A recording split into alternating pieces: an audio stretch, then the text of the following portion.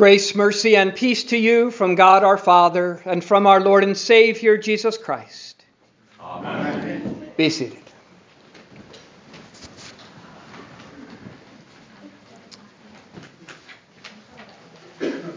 Si vos manseritis in sermone meo, veri discipuli mei eritis, et cognoscitis veritatum, et veritatis liberabit vos. That's what you would have heard if you had been in church 500 years ago in 1522. The scriptures read in Latin. And you today understood as much as the people did then. A couple of you maybe know Latin. A few more of you know a little bit. Most of you could probably pick out a few words like discipuli, disciples, or veritas, truth. But the meaning, the truth, what Jesus actually said there, not so much. What Jesus said with those words was this, which you heard in English earlier. If you abide in my word, you are truly my disciples, and you will know the truth, and the truth will set you free. But how can you abide in God's word if you cannot understand it? That was Luther's question. The people knew only what they were being told, but what they were being told was not the truth. They were being told to buy indulgences.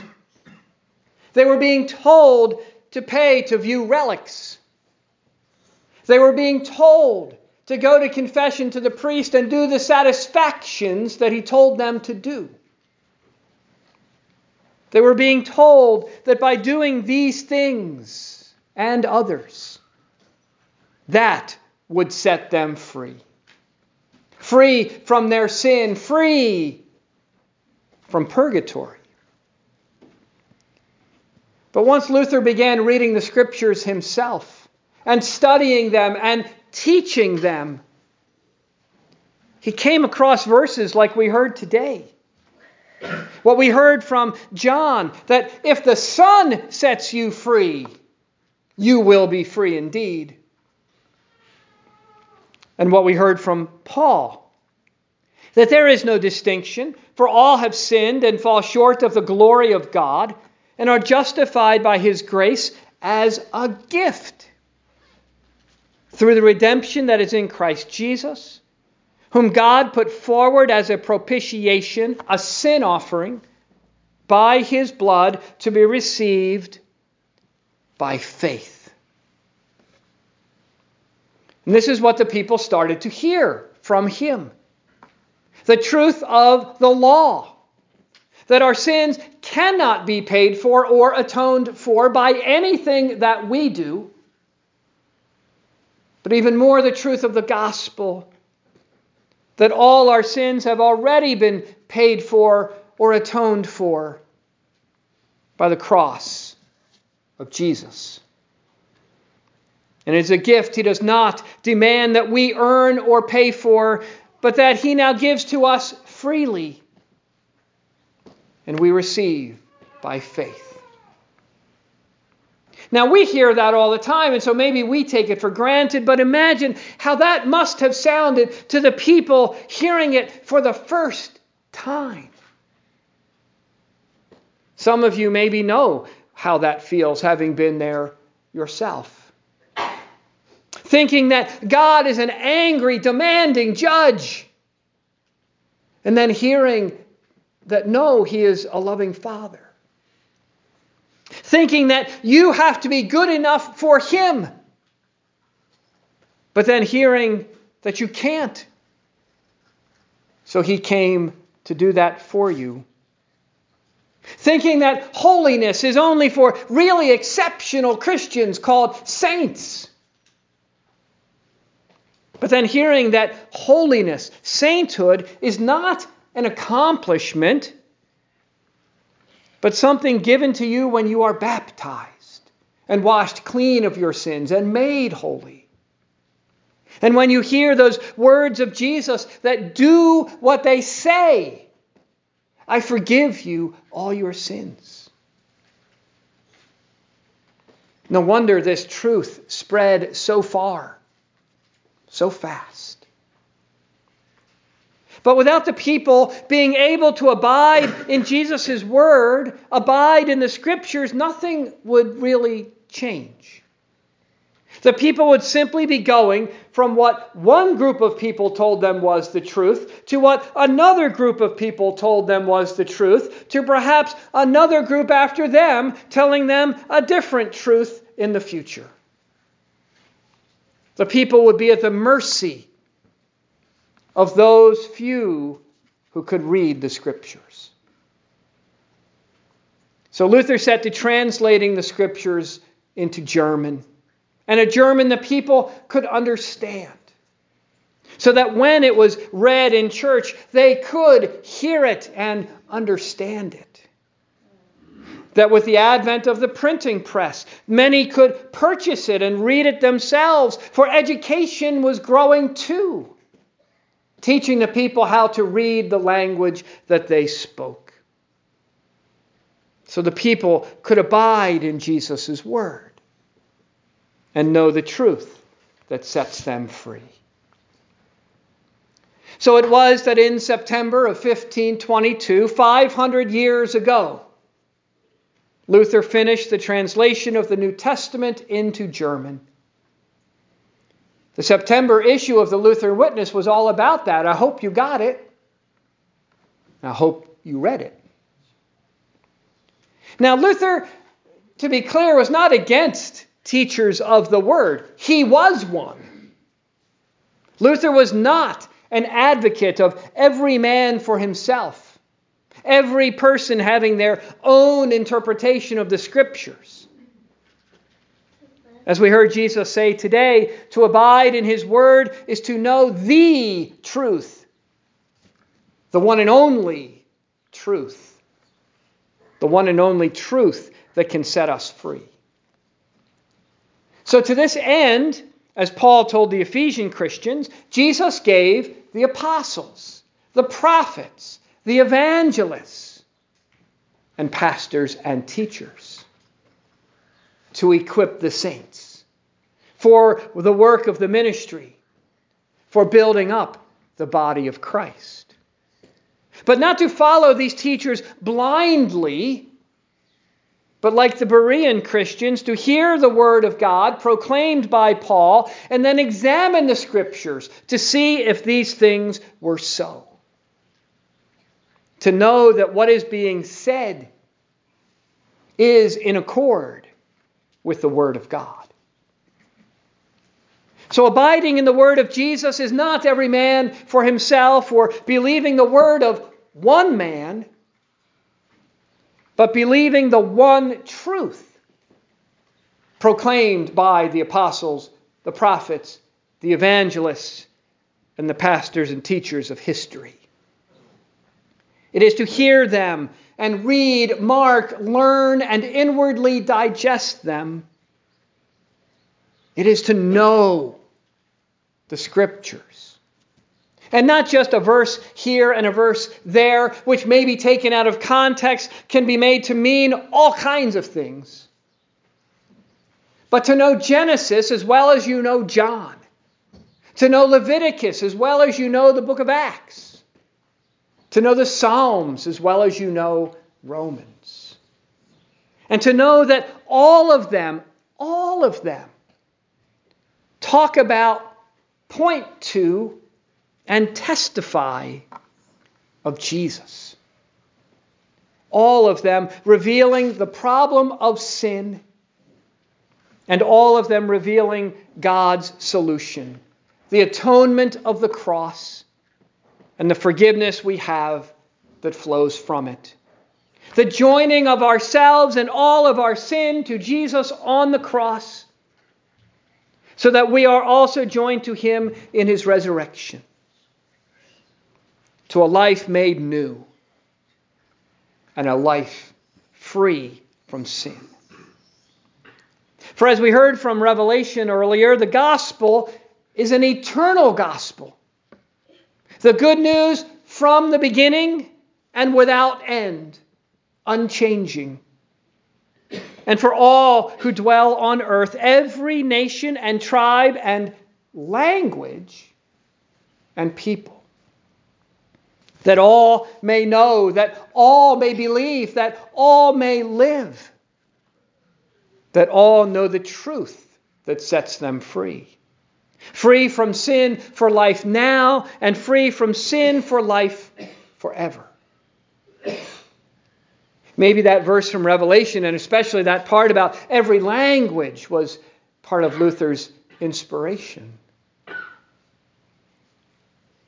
So what of us today, 500 years later? We who have the Scriptures in our own language, not only in our Bibles, but in the liturgy and in our hymns, readily available on the internet in so many forms. We, for whom the trouble today is maybe not hearing it or reading it or understanding it, but believing it. Believing what God says is true rather than what the world says is true. And adjusting, conforming our lives to the truth of the Word rather than conforming the Word to the truth of our lives. What is it for you? What truth hard to swallow? What sin hard for you to give up? What part of your life do you really want the Word of God to stay out of? What truth of the Word? Well, let's be blunt. Embarrassing. Because it's too old-fashioned, too patriarchal, too limiting, too out of step with the times. So we just won't speak that part. Think it no longer relevant. Save face with the world. If there was to be a reformation of the Word today, what would it be? What would it be for you?